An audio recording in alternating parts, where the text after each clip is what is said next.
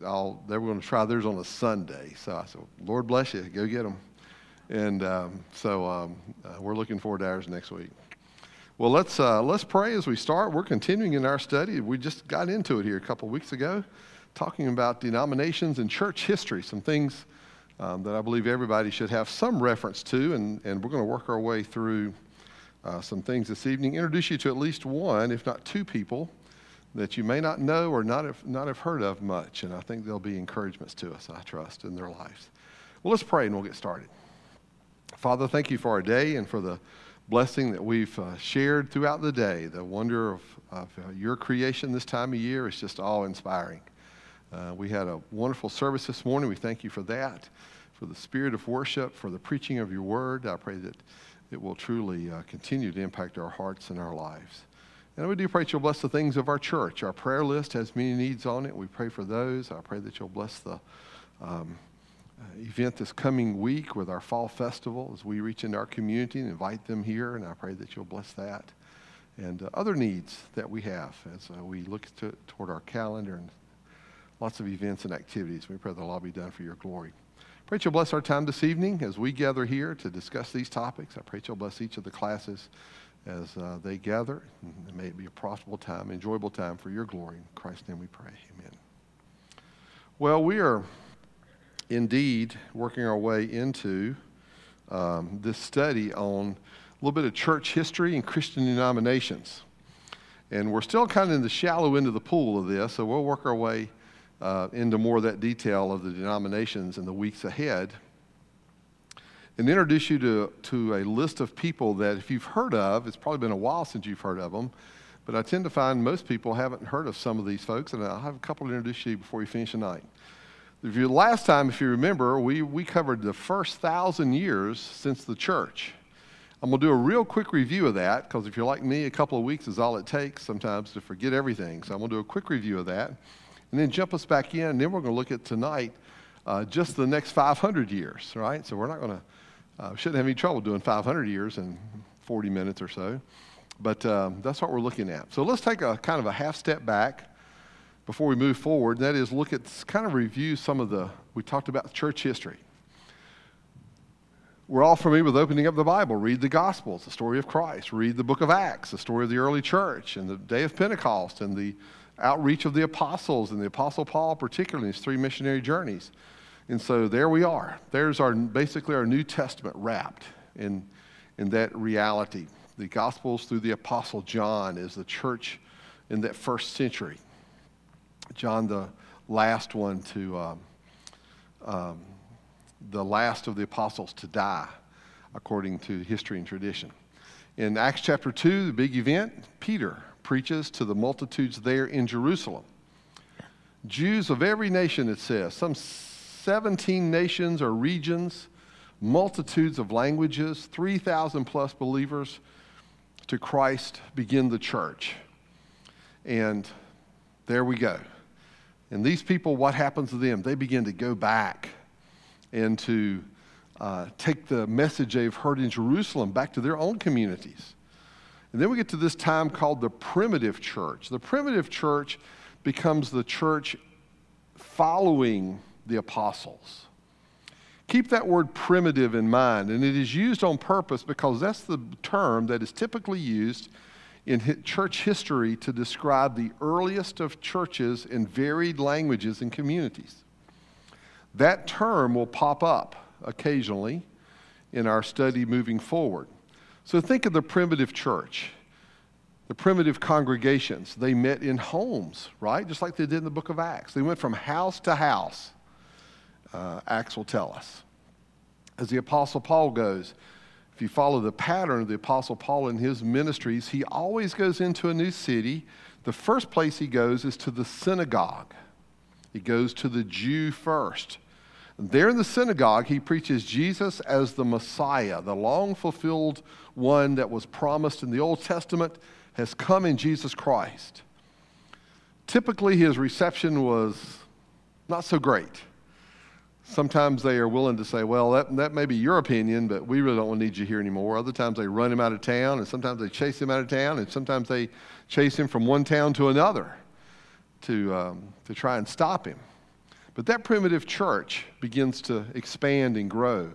Of course, let's keep in mind, none of this is done in English, right? English wasn't even a language during this time. The early primitive church met with communities of their language.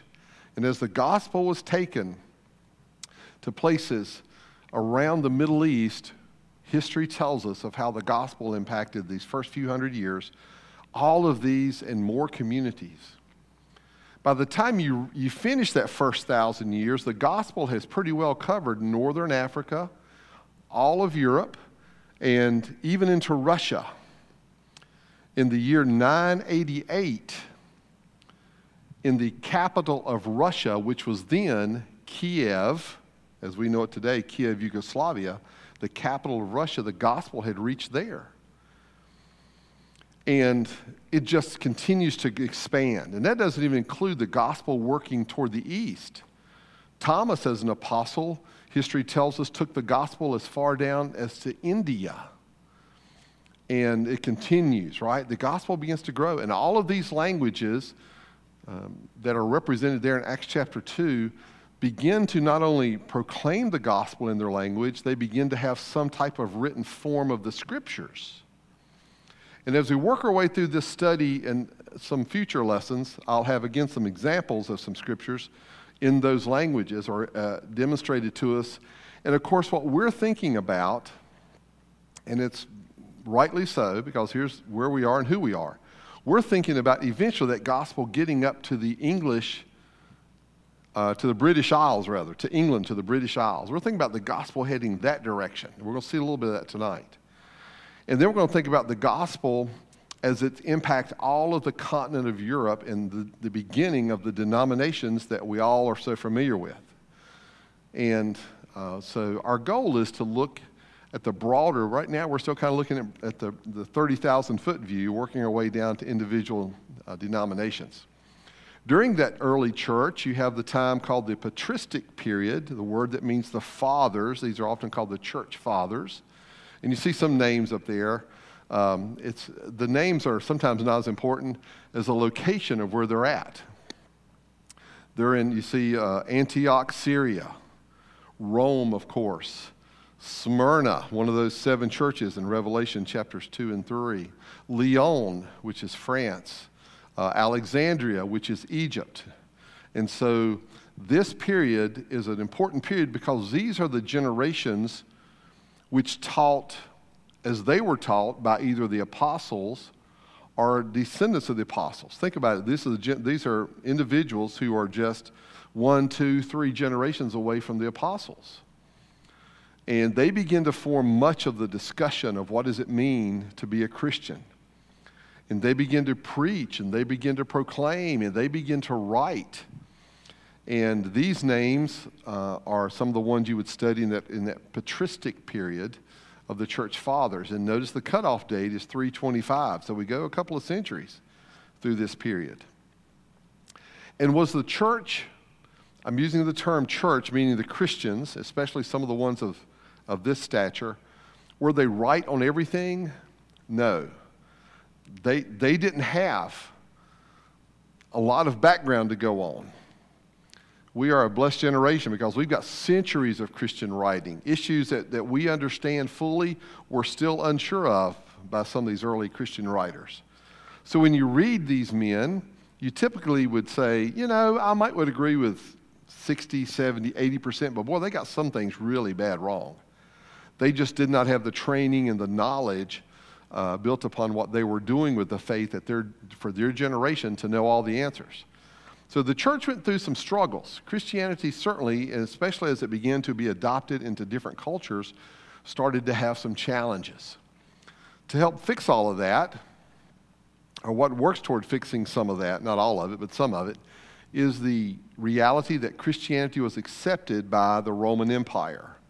Emperor Constantine in 312 becomes the emperor of Rome, and through what tradition tells us was a vision he had. Depends on how much faith you put in a vision. But tradition is going to say Constantine had this vision, and in it he saw the Christian cross.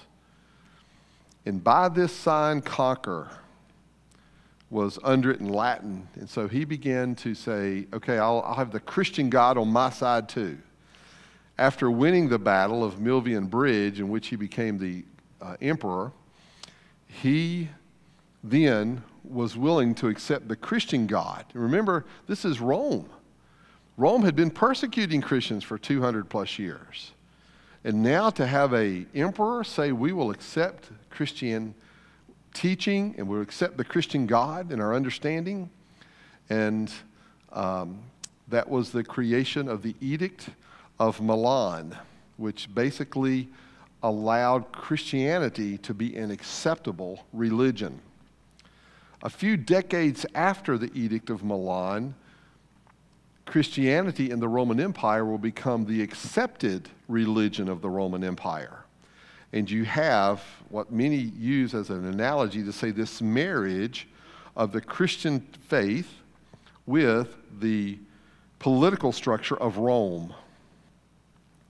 And that would make a huge impact on European history and even American history, even to this day. And we'll expand that thought further and see how it lives itself out. But the Edict of Milan allowed the Christian faith. Christians didn't have to be persecuted anymore. They were accepted. And within a decade or so, Constantine found out all these different teachings from these different communities of Christians, there were conflicts. And he knew that it would be important to keep his empire unified in faith. And so in 325, he begins a council. The image on the left is one of the traditional images of this council. Constantine stands there in the middle with Christian leaders on either side of him. But he began what would be a long series over the centuries ahead of a council. The first council is the Council of Nicaea. And every council addresses some of the big theological issues.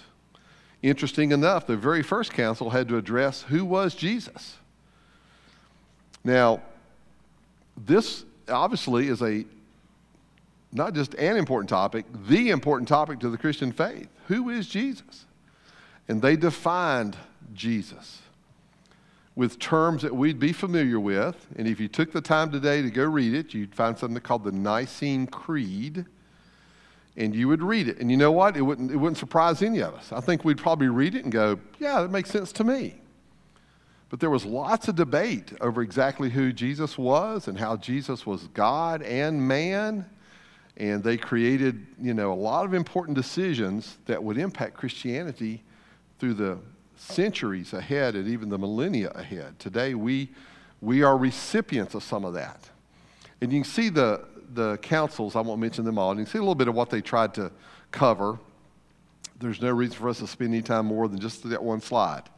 Just to see that over the centuries ahead, there was always be these. And these weren't the only ones. Much later, the councils still happened. There's a long history of them. But those are the 7 essentials that are called, or the patristic councils of those early Christians particularly, beginning with the patristic period and working its way into the centuries ahead. So now you have a lot of things happening. And again, we're flipping decades and even centuries sometimes from slide to slide to get it all in. One of the big issues was this issue of a Bible. We have these sacred scriptures. And there's some over here and some over there, and which ones are accepted and which ones aren't. Much of that, by the way, had already been determined. It was just a matter of no one had the entire collection.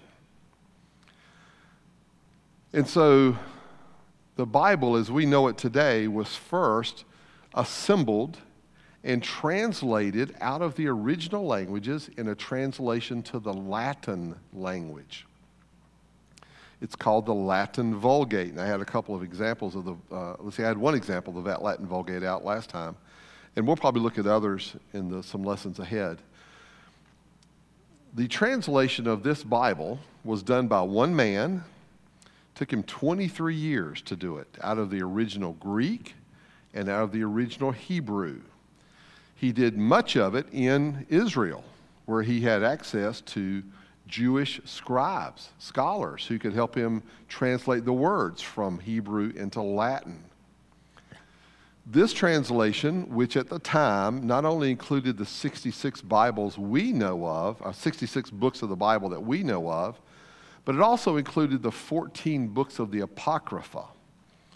And these are extra biblical books that found their way into this translation, and they've stayed in there ever since. And if you went today to buy what would be called a Catholic Bible, you would find the 66 books plus the 14 or some version of the 14 in there. And they give some credence to these writings, even though, as I mentioned last time, they were never referenced by the apostles. They were never referenced by Christ. They were never accepted in the Jewish community as being Scripture. So go do some research on the Apocrypha. It is a debated topic today among some Christian groups about the value of the Apocrypha. And even Jerome, who was assigned to do this task, probably the greatest linguistic scholar from Europe of his era, he was assigned to do this task. Even he said the Apocrypha should not get the status of being Scripture. And he had reasons for it, because he had lived in that Hebrew community, that Jewish community, and he took their perspective to it. So it's one of those things. Eventually, this translation in the 600s would be accepted as the only acceptable translation of the Bible for Christians of Europe. Because everyone in Europe, yes, they spoke Spanish and French and German and all these different tribal languages, but the scholarly and educated of Europe could read and write in Latin. And Latin would be the language of European education. So it held on. So the Catholic Church held on and holds on to a Catholic translation of the Bible. And there really will not be another translation of the Bible in Latin until the latter part of the 1500s. So for more than 1,000 years, nearly 1,200 years actually, this one translation was the only translation that was allowed all through Europe according to the Roman Catholic Church and all those who read and spoke Latin. So Jerome's one of those characters that's important to us. He's not one of the ones that will happen. Of course, the Roman Empire eventually collapses. We mentioned before all those different people groups from around the edges of the Roman Empire began to attack. The Ostrogoths and the Visigoths and the Lombards, the Vikings. Lots of different groups began to attack Rome around the fringes. Plus there was internal corruption in Rome, and all that just eventually Rome falls. And that, of course, changes all of Europe, because all Europe had known for several hundred years was Roman rule and a Roman emperor. And you can imagine that change and that switch. Rome became, instead of one giant empire, a lot of little kingdoms. And of course, it lays the foundational history for what we know as Europe today in so many ways. Let's turn our attention to that group of islands on the to the northwest of Europe, known as the British Isles. As Rome fell, the British Isles was one of the first places the Roman soldiers were evacuated from. Come back to the continent of Europe. We've got enemies down here to fight. We don't care if you give up Britain. When the Romans left the British Isles, it was a welcome sign to all the other invaders, right? And so you had the British Isles, which are already occupied by Irish and Scottish and people who lived on the island that we designate now as England. People already lived there. But when Rome left, the invasion began. There were people groups who came from east of England, from the lands that we know today as Scandinavia. There were a group of people called the Saxons. There were a group of people called the Angles. There were a group of people called the Jutes. And then there were Vikings would be included in some of that. Then you had some people along the northern part of Europe. They just said, wow, the Romans have left. Let's just go see what we can get. And they invaded the island. They began to live there. They began to intermarry. The Jutes as a people group kind of disappear from the history of England.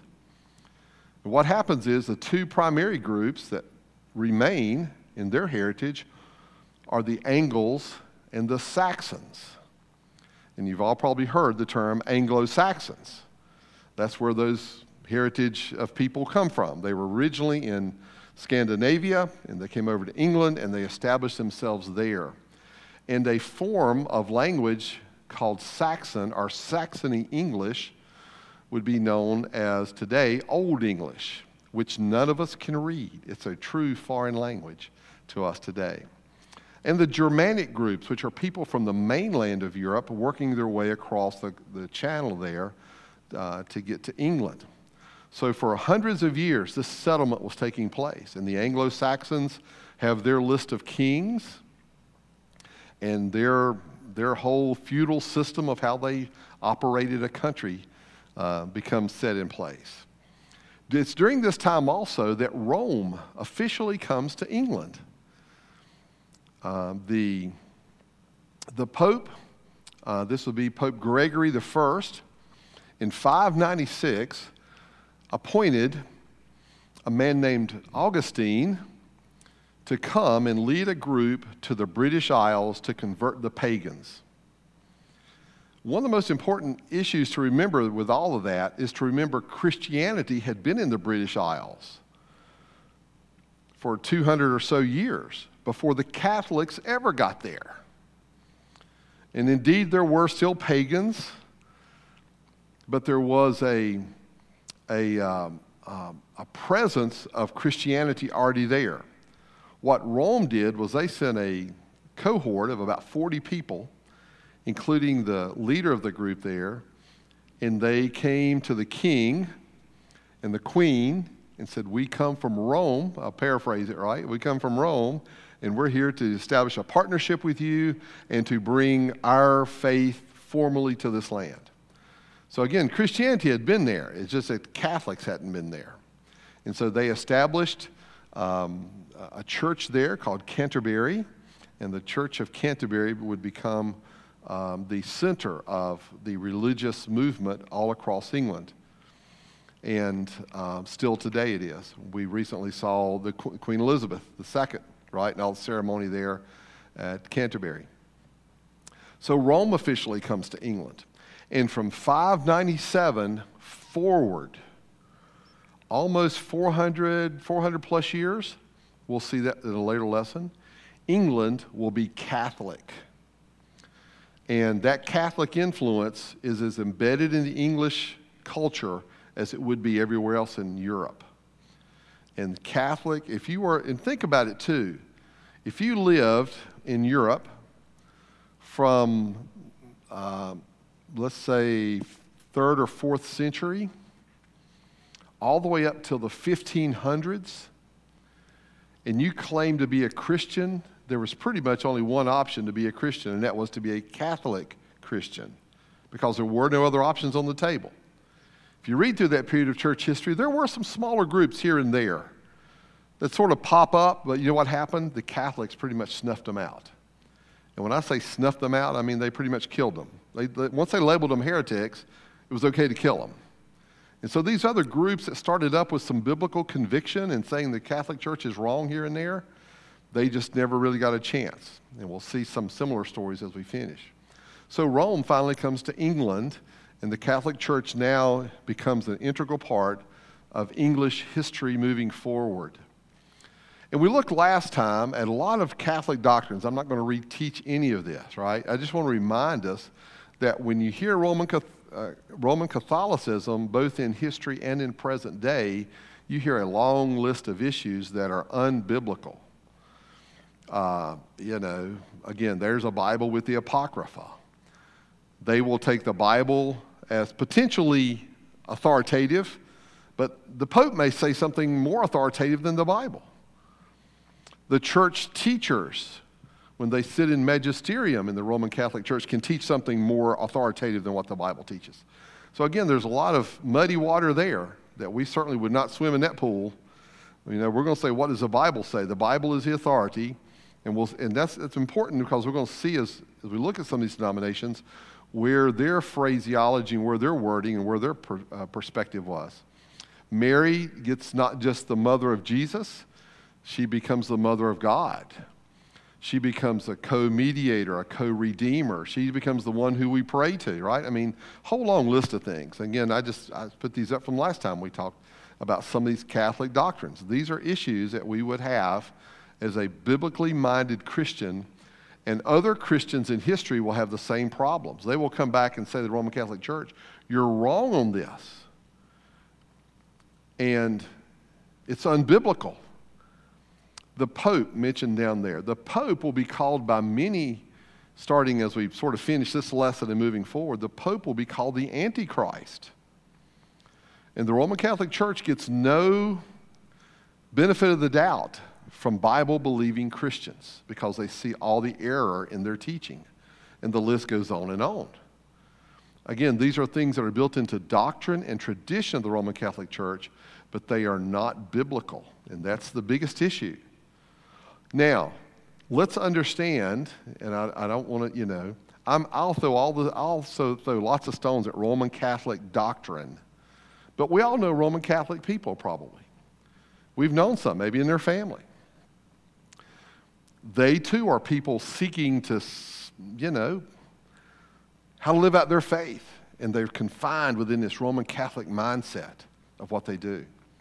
There are issues, social issues, maybe political issues, that personally, I won't speak for all of us, I'll speak for me, that I would lock arms with Roman Catholics. I will certainly lock arms with Roman Catholics on the issue of abortion. Matter of fact, 2 years ago at the Life Chain, I stood with a group and prayed, and I know in that group there were Roman Catholics. Right now, let's take care of stopping the murder of babies, and we'll deal with doctrinal issues when the time comes. The issue of the sanctity of marriage, I'd lock arms with Roman Catholic teaching on that. There are some social things, some cultural things, some political things that they become a voice that we would echo some of those very same thoughts. But understand, Roman Catholic doctrine is still way apart from the Bible. And separate those two. The opportunity to engage a Roman Catholic on doctrinal issues. You may stand right beside them to stand for the right of life. But there's some doctrinal issues that down the road certainly are worth pursuing. There in England, eventually, there would become a man, one of the most important early Christian voices in England, a man named Bede the Venerable. He was a well-educated man for his time. He too saw that it was important to have a translation of the Bible in something people could read. So he tried, in the language of the time, that Old English, Old Anglo-Saxon English, Saxony English, he tried to translate some of the Latin into the English of the time. Very different from our English, but he tried to do that translation so that he could begin to teach the gospel to people along those lines. And again, keep in mind, we're still several centuries away from the printing press. This is all done by hand. And so his is a name that you hear about in the English history of Christianity quite frequently.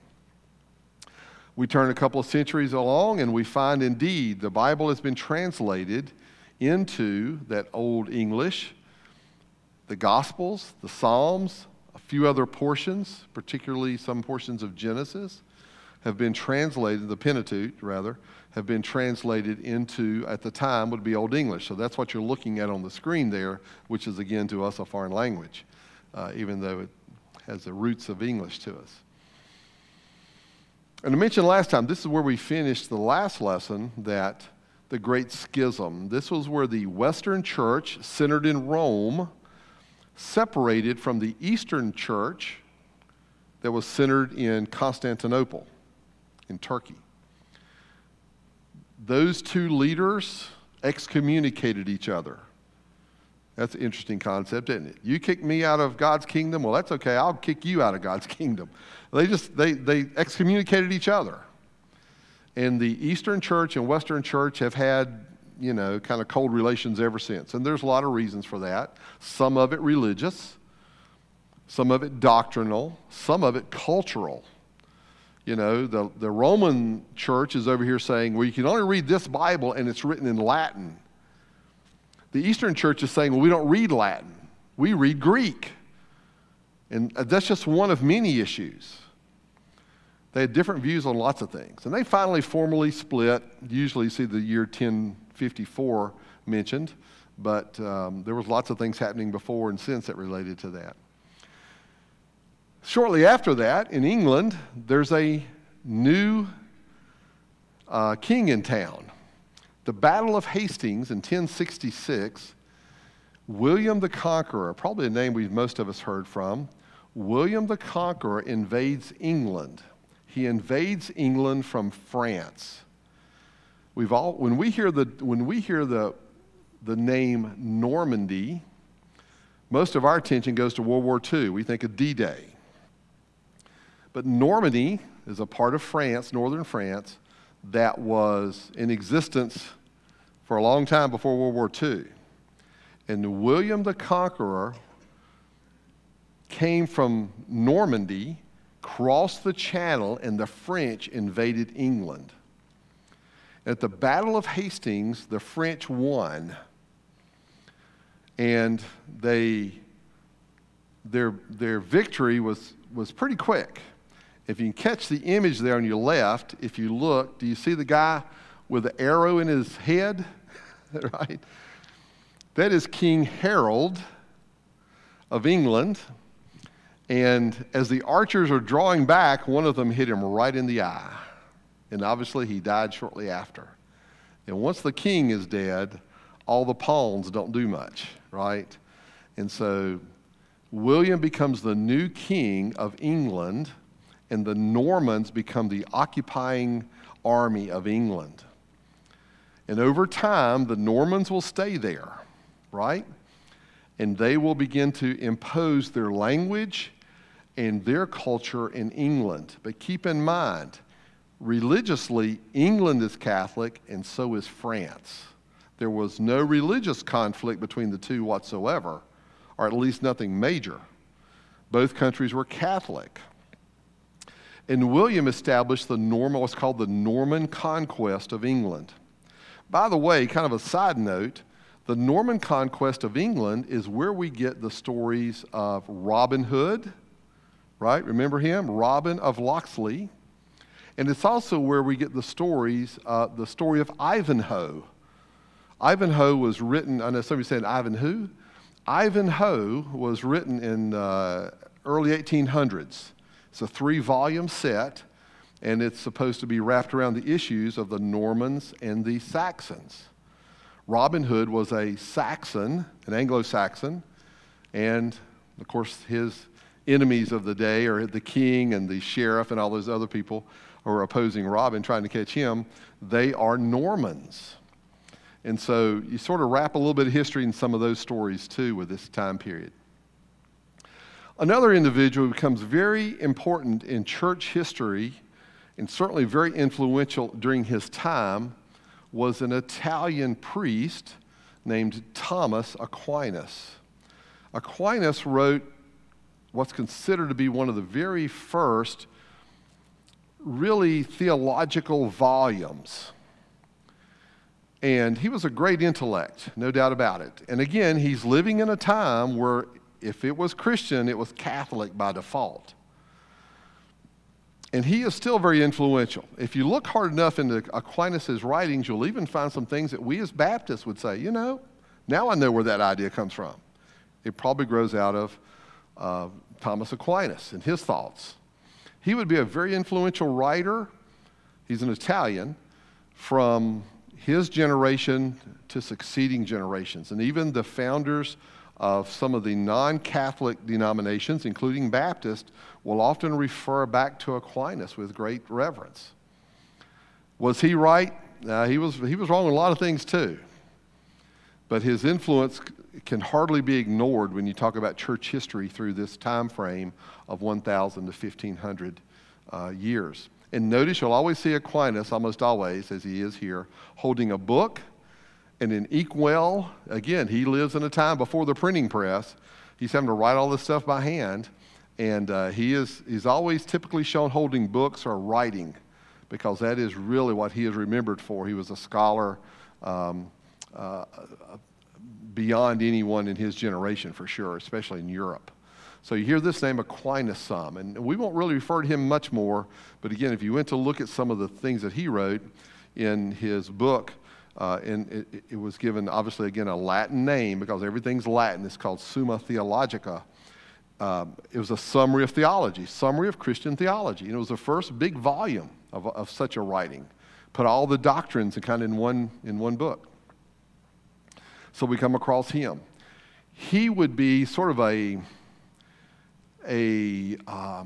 leading voice in what would grow in Europe to be the scholarly tradition.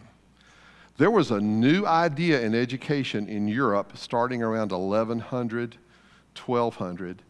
It's the idea of a university. There was no such educational structure prior to about 1100 or 1200.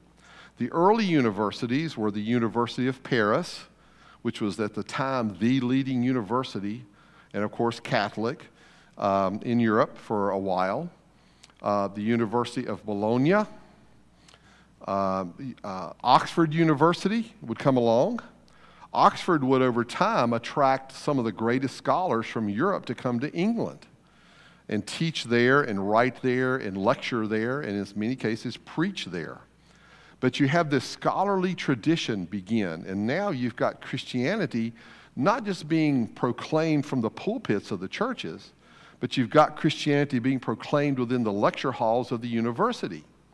And of course, many young men would go to university at early ages, and they would study for the ministry. As the whole structure and the formality of education began to take early shape, you have this tradition. Now, I mentioned this because I want you to pay attention to, and I'm sure I'll bring it out as we go through, so many individuals we're going to look at were Roman Catholic priests. They had gone through the Roman Catholic education system. They had gone to the Roman Catholic universities. They were given their degrees, and they were given their positions of priest from a Roman Catholic perspective. So you're going to see a long line. We'll start this parade tonight of some individuals who have this Roman Catholic background, only to come to a place where they say the Roman Catholic Church is wrong. And you can imagine the trouble they got into. So let me introduce you to one of the first ones. I'll introduce you to two before we close. John Wycliffe. Anybody, you know this name? Is this some of you? Okay, good. John Wycliffe was such a man. He was a student at Oxford University. He started his university studies at age 14. How's that for a college student, right? But again, at the time, there was no such thing as high school. So you got to realize when you go to education during that time frame, you went to what was called a grammar school, which took you up to about age 13 or 14, and then you went to the university. Wycliffe was such an individual, high intelligence. He went through the system. He became a priest. He became a professor at Oxford University in theology and philosophy. Look at this quote at the bottom. I hope you can read it. Scripture is the authoritative center of Christianity. The claims of the papacy were unhistorical, he said. Now get this. This is a Roman Catholic priest saying this about Rome. Monasticism, living in those environments, was irredeemably corrupt, living in a monastery. He called it irredeemably corrupt to do such a thing. And the moral unworthiness of priests. Those were some of the things he preached and lectured on, both from a pulpit as a preacher and in the lecture halls of Oxford University. So he's a professor. He taught these corruptions, and he also, picking up on an idea that had been around for a long time but had been laid to the side, let's put a Bible in the language of the people. And then you see his dates there. We don't know for sure when he was born, but we know it's the early 1320s. He began to assemble some individuals who could do this work of translating, he himself. And in 1381, he began the work of translating the Latin Vulgate to the English translation, doing exactly what Bede the Venerable had tried to do some 600 years earlier. But it's a little further in time, got more resources. We know more things now. We think we can do this. And so the Wycliffe translation, and by the way, it is pronounced Wycliffe, that Y gets an I sound, becomes the first English translation into a more contemporary English. By the way, this was a time when reading the Bible in English was against the law. The Roman Catholic Church, you could not read the Bible in English. You could only read it in what? Latin. Well, not only was Wycliffe a leading voice, he wasn't the only one. There were other professors who saw this need too in theology. As a matter of fact, one of the professors at Oxford would stand out and read in English the Bible. History tells us he attracted large crowds. Why? Because people had never heard the Bible in their own language. That sounds so odd to us, but to imagine having heard the Bible in your own language for the first time was quite a community event, for sure. Wycliffe would start gathering followers. I mentioned the name earlier by accident. They are called the Lollards. The Lollards were Wycliffe's students and others he had trained in Bible. Wycliffe also had this idea. Christianity is not just about coming to church. He thought he would do something Jesus did. What did Jesus do? He took his disciples 2 by 2 and sent them out. Wycliffe did the same thing. He took the men he had trained to be as Lollards, and he sent them out to the community in the countryside to go spread the gospel, something that had never been done. What a unique idea, to take the gospel outside the walls of the church and to have people hear them. These Lollards were often called, or these preachers were called the poor preachers or the people's preachers. Because, again, they just lived with the idea of we're going to go from town to town and we'll receive the hospitality of the town and we're going to preach the gospel. This group, of course, quickly got the ire of the Roman Catholic Church. But you know what? Rome was a long way away. And on top of that, Wycliffe had the support of the king and of the royal court. Wycliffe was arrested. He was taken to the Bishop of London, and there on the time of his trial, the courtroom was filled with royalty. Support from the king, Henry III, and his son, who had a high position in government also. And once the message got across, don't mess with John Wycliffe, the king's got his back. He was pretty much left alone by the Roman Catholic Church in London. Wycliffe would die after having a stroke in, let me go back to 1384. Remember that right? 1384. Wycliffe would be preaching on a Christmas day, a Christmas sermon in his church, and while at the pulpit preaching, he had a stroke. Collapsed there, of course, was taken to his room there at Oxford, and he survived a few days. Died the last day of December 1384. But Wycliffe's influence would be pretty phenomenal. He is often called the morning star of the Reformation. He was 100 years ahead of his time.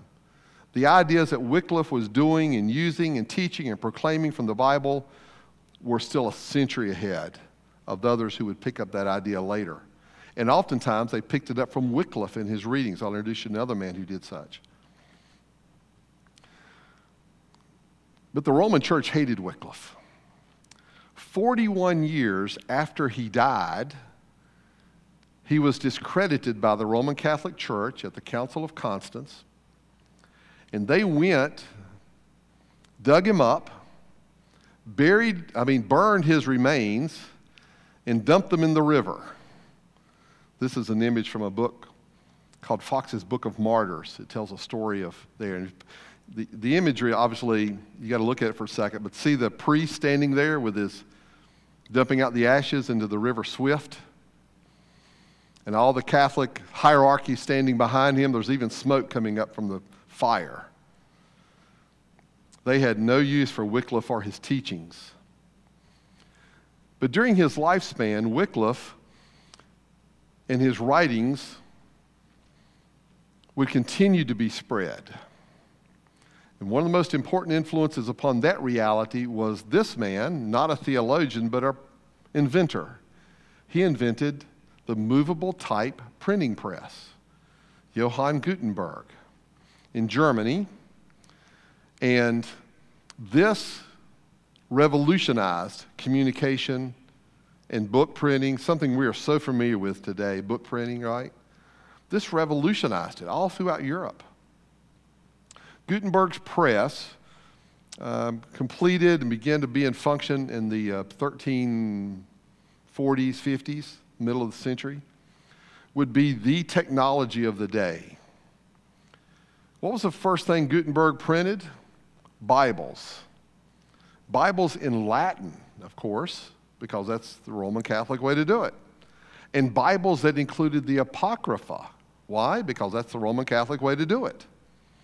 But nonetheless, as the press began to spread and this technology went from place to place and country to country, the teachings of Wycliffe became also part of this. This printing, wow, being able to do that. If you get an opportunity, by the way, to go to the Bible Museum in Washington, they have a full-size functioning Gutenberg press. And ever so often, someone will come out in the garb and they will walk you through the process of what it meant and how to print pages using this press. It's really interesting to see if you get an opportunity. So Gutenberg press comes on the scene, and now that changes the way communication and books are being created. One of the individuals who would be influenced by Wycliffe's writings was a man in Czechoslovakia, a Czech theologian, a Roman Catholic priest. As you look at his name in his native tongue, it would be pronounced Jan Hus. In English, we have transliterated it to become John Huss. Huss is one of those names in church history that doesn't always come to the forefront, but his story is going to show us a pattern we're going to see repeated over and over again. John Huss was exposed to the writings of John Wycliffe in England, someone he had never met, a different generation. He just is a long way away from him. But he came in contact with his writings and his criticisms of the Catholic Church, and his proposal for the teaching of the gospel as the true gospel, not wrapped up in all this Roman Catholicism. And John Huss, who himself was a theologian, a professor at the University of Prague, influenced by Wycliffe's writings, began also to pick up the mantle of what Wycliffe had done. And from his pulpit and from his lectures, he began to say the Roman Catholic teaching is wrong. That's not what the Bible says. The gospel is not this complicated. And his criticism of the Roman Catholic Church put him on the target list, right? And at the Council of Constance, the same council that had decreed to go burn Wycliffe's bones, he was called to testify and give an account. The Roman authorities said, you can come under our protectant as a member of the Church of Rome and give your testimony and defend yourself and your positions. The council, of course, was full to the brim of Roman Catholics. And they'd already demonstrated their repugnance for Wycliffe, and here's one of the men who is following his teachings.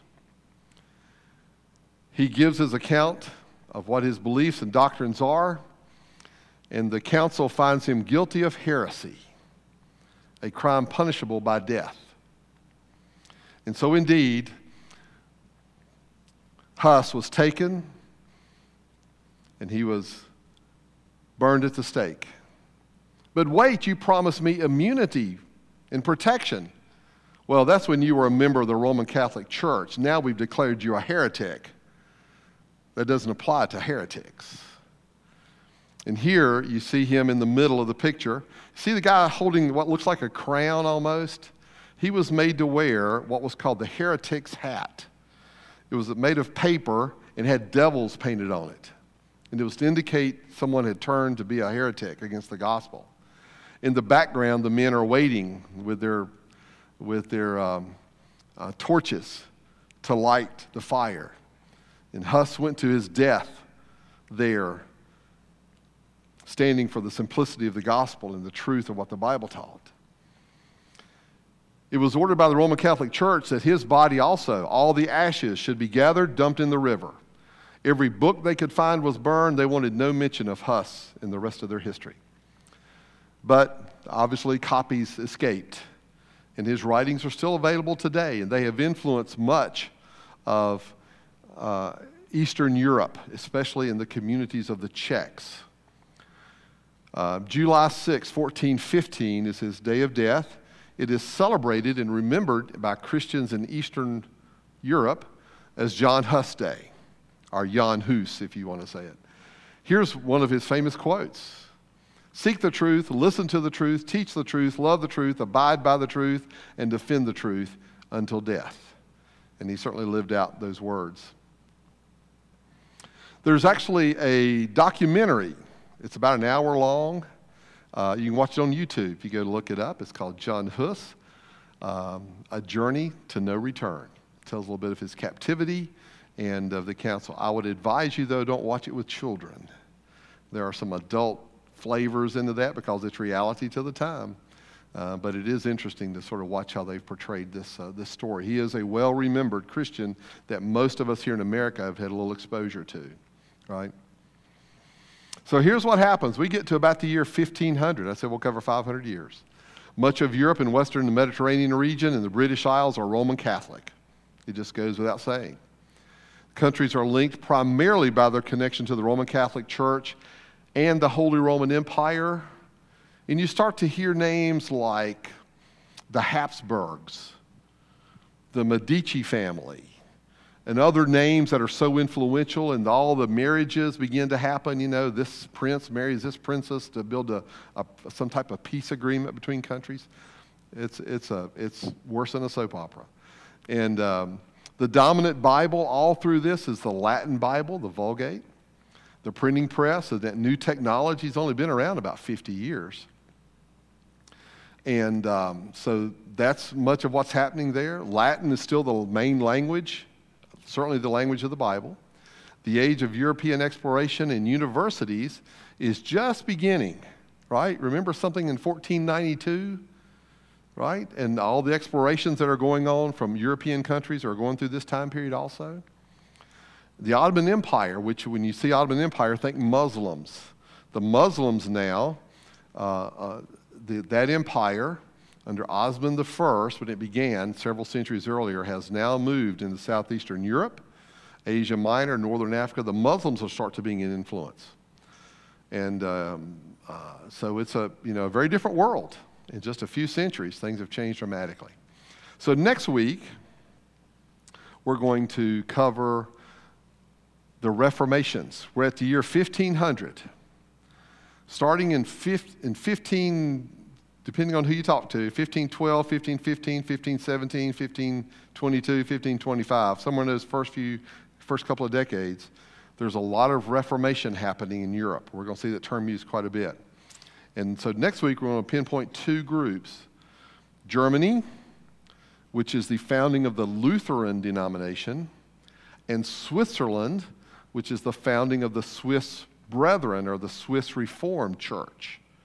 And we'll talk about both of those. I'm going to introduce you to two men you may or may not have heard of. Martin Luther, I suppose you've probably heard of anyway, the Martin Luther of the 1500s, and another guy named Ulrich Zwingli, and his impact on the Swiss Brethren and the Swiss Reform movement. Well, not Swiss Brethren, Swiss Reform movement. Swiss Brethren, actually another group too. And we'll look at these two next week. So we'll start this down our path of a little bit of history and a little bit of denominations to talk about the probably of the two, the Lutherans the most. Well, good deal. Well, we'll look forward to that next week. And actually, it's a very timely, I'll explain next week, while talking about the Lutherans next week is very timely in history, because there's a certain event that happens on October 31st, and we'll talk about that. Well, as we close in prayer, just want to remind you and update you a little bit. We do want to be praying for Jamie McMasters, and he is having some procedures done, and he's got some infections around his heart right now. They're trying to do dialysis, but there's infection there that they're having to deal with, and he's got some complications ahead for him for sure. And so many of us know Jamie, known him for a long time, member of our church, him and Cindy, and we just want to lift them up in prayer at the hospital, particularly right now. And I know we've all got prayer requests on our hearts too to go with that. Well, let's pray and we'll dismiss. Father, thank you for our day. We thank you for those generations before us who stood upon biblical truth. We seek today to be like-minded.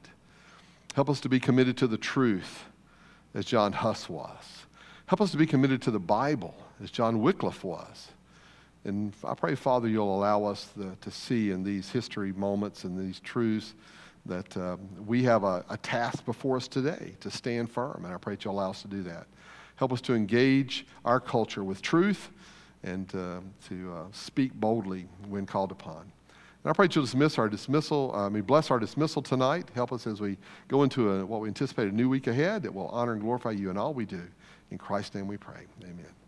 Well, Lord bless everyone. Hope you have a great week ahead. Look forward to seeing you either Wednesday, hopefully Wednesday, and also Saturday.